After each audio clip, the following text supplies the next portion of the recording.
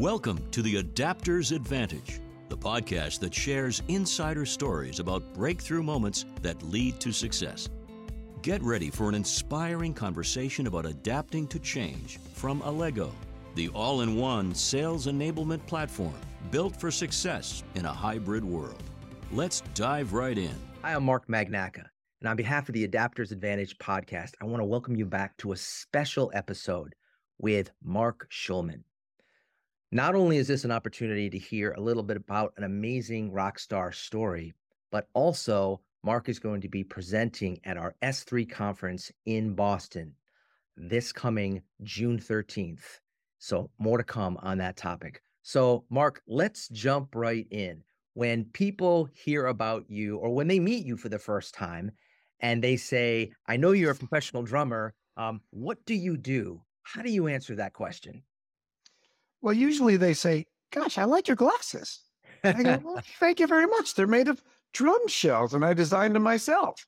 So that's a nice, icebreaker. Yep. So I have been so fortunate that I've had the opportunity to perform with literally some of the greatest artists on the planet for the last, 33 years. I'm talking Pink, Billy Idol, Stevie Nicks, Sheryl Crow, Foreigner, Simple Minds, Cher, Velvet Revolver, and then some. And some of them overlapped. At one point, I was playing with Simple Minds, Foreigner, Cher, and Billy Idol all at the same time. Of course, not on the same days. I've managed to navigate the schedule, but that's what we do. And alongside with that, my parents were both professors, both college professors. My dad wrote 4 college-level grammar books, had a PhD in grammar and composition. So I inherited the teaching gene. So about 1991, I did my very first drum clinic. So I was doing, teaching for students. And I realized very quickly that, I really like this. And I think I have a proclivity to be able to do this, reasonably well and communicate. And then at a point I thought, well, why should I limit this to the very small microcosm of the music community when I can expand it into the collegiate world and the corporate world? Because people were really resonating more with the storytelling and the success stories and the concepts. So that's what I did. I spent about 15 years just elevating everything that I am and evolving this program into what I call my rock show disguised as a keynote that has been tailor-made for the corporate world.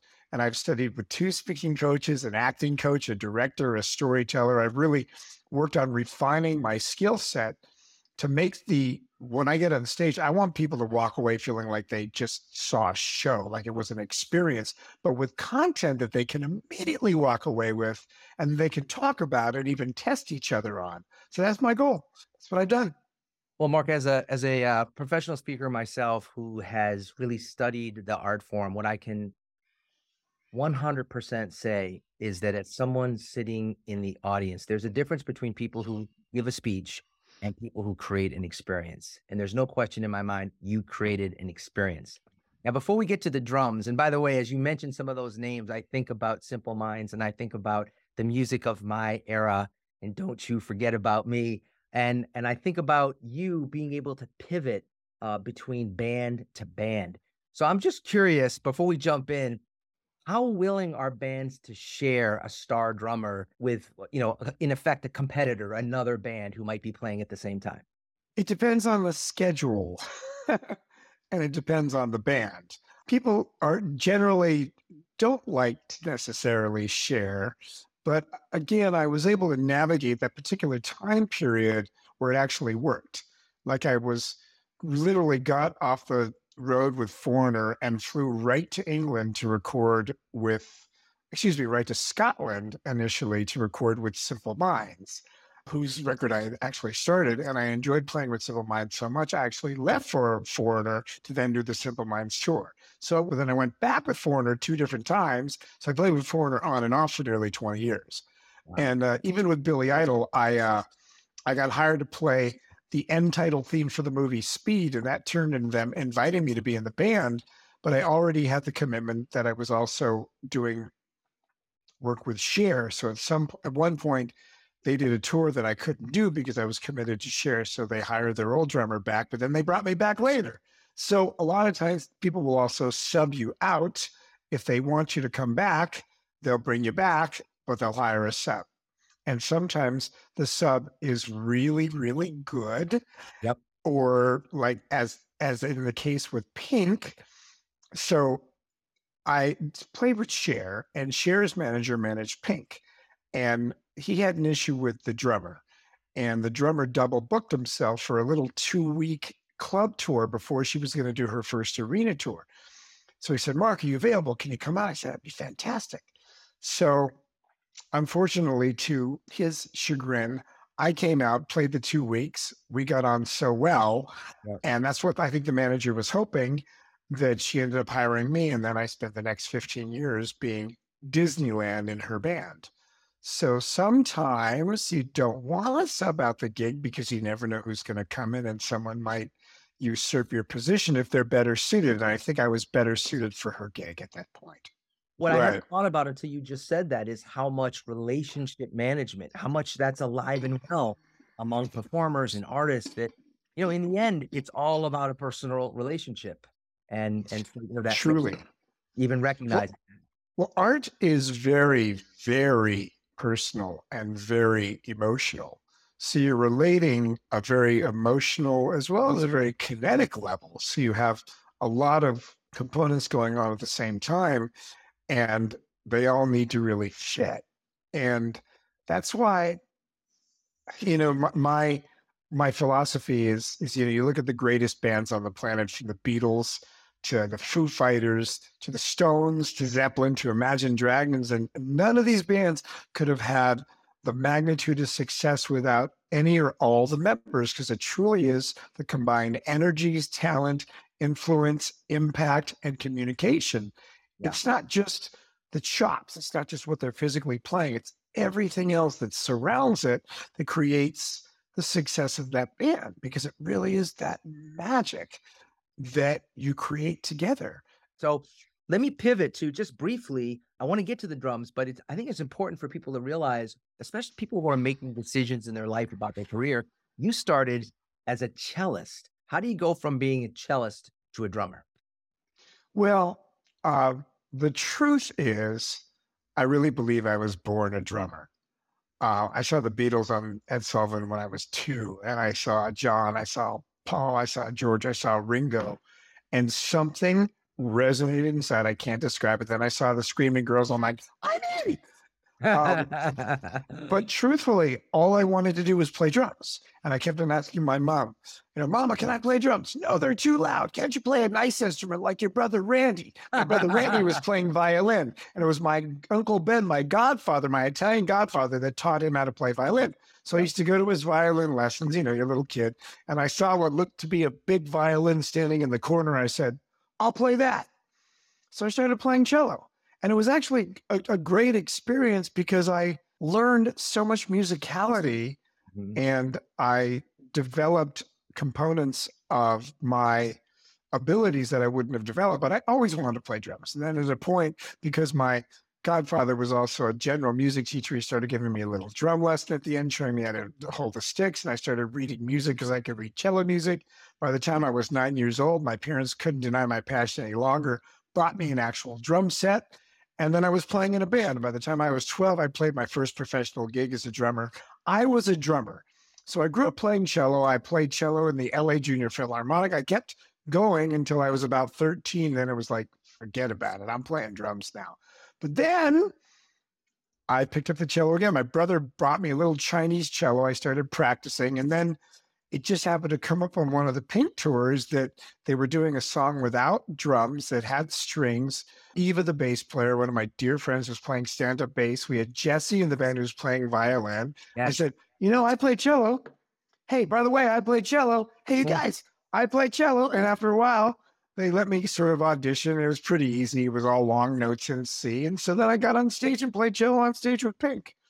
So, Mark, let me pivot. The theme for our S3, the Sales Success Summit that's going to be happening in Boston, is Come Together.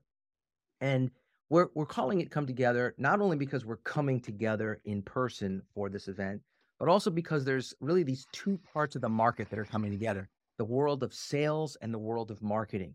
For a long time, these two were very siloed, but in our space, sales and marketing really need to collaborate and work together. So what's your experience as both as a performer and as someone who's been a keynote speaker interacting with audiences? How does music help bring people together? Well, they already kind of gave away one of my great metaphors, which is that, you know, no band could have the magnitude of success without any or all of its members. And if everybody looks at themselves as an integral part of this aggregate band, then people can also take pride. So, what I do is I work on the whole rock and roll swagger component and really make people feel special. And I might tell a story as an example. Like, imagine you're on stage in front of 50,000 people and not one set of eyes is looking at you because they're looking at the shiny product, the shiny brand in front. I am literally in what we call the back line. Mhm. I am a supportive member. Now, I am critical. You Right, take the drums away, you don't have a show. right. By the same token, I may not be the star. And I also talk about the fact that when Pink has been doing one of her crazy aerial stunts, she's running around, she's jumping around, she's parched. She runs back to the stage. The gal who's responsible for putting the water and the tea and the throat spray on her stage, at that moment, that is the most important person on the damn tour. Yes. So Yeah. everybody's part is critical down to the what seems to be the most minute responsibility. We are all truly critical. And if we recognize our value at all parts, at all points, then we really become synergistic. Then we really become a band and we really understand and really respect the importance and the validity of everybody else. And I talk about the power of attitude. That's the foundation of what I talk about. I don't want to give away too much because so much of what I talk about is surprise. But I will say that the title of my presentation is Hacking the Rockstar Attitude. So I talk about a lot of different types of attitudes and tell stories about these artists with whom I've worked with, including my own stories about how you can't control what happens to you, but at any point in time, you have the power to control or change or shift your attitude about what is happening to you. Right. And this is absolutely critical. And it changes the way you perceive yourself, changes the way you perceive others, because what is paramount is your attitude is what drives your behavior. Now think about the power and think about the suggestion in that. One attitude can drive many behaviors, and your behavior is what determines the consequences or outcomes of your life. This is huge. It So, is. by understanding that you have the power to shift your attitude, and I talk about various attitudes, some are kind of rock and roll, some are just really straight across the board, and I challenge the audience. I even give away some free stuff if people contact me online to share their experiences with me. But think about the power of that. A times B equals C. Attitude times behavior equals consequence. And it is the most profound and most powerful concept that I've ever learned and employed in my life because it always works. And people are unaware of the fact that it's simply a decision to choose an attitude that serves you. And I know that sounds simple, but every single time you take an action, you've made a decision to take that action. When you truly make a decision, you're cutting off all other possibilities. Mhm. That gives you enormous power. So when you make the decision to shift your attitude, that is going to drive different behaviors and produce different outcomes, not only for you, but for everybody else around you. And you can also influence the attitudes, behaviors, and consequences of others. And I tell a few stories about that that are pretty shocking and almost a little emotional about how attitude shifts created these profound outcomes and how really applicable that is. And also in the rock and roll context. And I do a lot to make your audience feel like rock stars and create that swagger inside of them. Yeah. Very good. So we're Cool. just getting started, but in 5 minutes, because this is really just a preview for our attendees to be able to get a little sense of what's going to happen. One of the things that people struggle with, Mark, in particular in the realm of video communication, is how do you get people engaged? And as I said, I've watched many, many people. You definitely have a unique ability around engagement that not everyone who's a performer has. So the question is, what's the most important thing that you've learned either as an entertainer or as a musician that relates to getting and keeping an audience, their engagement while you're performing? A couple of different things. One is, and I don't want this to sound corny, but I truly believe that everything I do is to be of service. If you look at what you do to be of service, so when I do my little mantra, prayer, whatever you call it, before I go on stage, everything is directed toward the audience. Everything I say is, I want the audience to get as much out of this as they possibly can. I want them to really resonate with the messaging so they can walk away feeling like they have rock and roll swagger and they have learned some really absolutely usable content. They are energized and they're motivated. And so I don't talk about me. It's never about me. It's always about them. So that's the first thing. The second thing is when I'm talking to an audience, and I learned this trick from one of my speech coaches, Patricia Fripp, who's one of the great speech Oh, coaches. yes, I know her. She said, when you're walking around and you're looking at the audience, you're looking at one person, then you're looking at one person, then you're looking at one person. So what I'm actually doing is I'm actually having a conversation with one person and one person. So you'll notice when I speak, I never go, you guys or you all, unless there's a point where I'm trying to create a group environment. Generally, I always say, you know how it makes you feel? You know how you feel this way? It's all about you. It really is about the personal connection. And when someone feels like you really give a damn, like you really are truly there to be of service to them, and you're putting their well-being above and beyond your own agenda, Yep. then you are really making a difference. Then you are really actually changing and you are truly helping. And it's an interesting thing when you're in sales because we're not used to really truly helping. And if you look at it, helping is the new selling. Because if you're truly helping somebody, you are providing whatever it is they need. And they may not need what you think they need.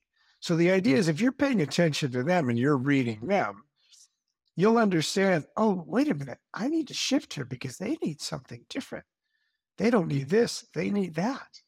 And when you realize they need that and you give them that, and you're truly helping, then you've put, again, their well-being above and beyond your own agenda. So I think it's very critical because we tend to always walk out with our agenda, right? We rehearse our speech, we rehearse our pitch, we know what we want to say, we know what we want to put out there, and we don't stop long enough to think, well, wait a minute, what if they need something different? And what if I need to pivot? And are you willing to pivot? Are you willing to give a damn enough that you're truly there really to be of service? And whether I'm on stage playing drums or giving a speech or giving a one-on-one coaching session or talking to 10, C-suite execs, I'm there to be of service. That's the only reason why I'm there. And damn me if I think it's about me. I am so far from thinking it's about me. That's why my philosophy, even with my clients, is the moment I get off that plane to the moment I get back on the plane to leave, I'm yours. Right. What do you want? What do you need? You want me to come have a drink? You want me to meet some of the audience? You want me to come and hang out at your dinner? What do you want? What do you need? What can I do to be of service to you? And I'm totally serious. And it kind of trips people out because they think, oh, the rock star dude's going to be the one that's like, he's going to be untouchable. He's going to be unobtainable. And I'm just the opposite. I'm the guy that says, wow, let's just do whatever we need. I've had, meet and greet sessions that lasted twice as long as my speech. Wow. Because I will stay, unless sometimes I need to fly to another gig, which occasionally I need to get out of there quickly, but I'll stay as long as you want me to stay. I'll be of service as long as and I want to try to connect with every single person. Because if I can connect with every audience member, not if it's 5,000 people, but if it's 400, right, and 300 of them are on the side of the stage, coming on the stage, taking the photo with me, saying hi, sitting on the drum set, that connection is going to enforce my relationship. It's going to enhance the content. and it's going to build a stronger relationship and make everything that I've talked about more credible and more of service to them. That's what it comes down to. So these are my philosophies. I love it. I love it. Well, Mark, this has been terrific. This is exactly what I wanted to accomplish to help us set the stage for this event. If people want to learn a little bit more about you, those personality types that like to know a little bit more before they walk in, what's the best way for them to do a little homework to learn more about you? Just go to my website. It's mark@markschulman.com. Make sure it's SCHULMAN. Because in addition to a lot of information about my content, about my speeches, I think I probably have 20 different just little mini videos that I've done.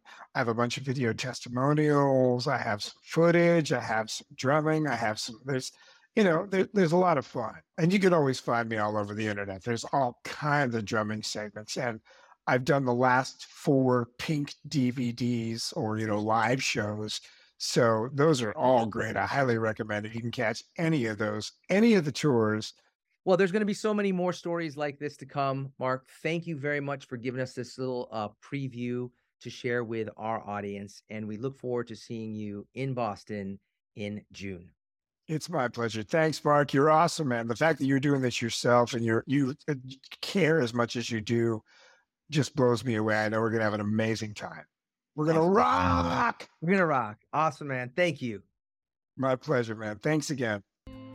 You've been listening to The Adapter's Advantage, a podcast from Allego. Stay connected by subscribing to the show at allego.com/podcast, leaving us a rating and comment, and sharing episodes you love. That helps us bring you more conversations about breakthrough moments that lead to success. Thanks for listening. Until next time, remember that one new idea can change your life.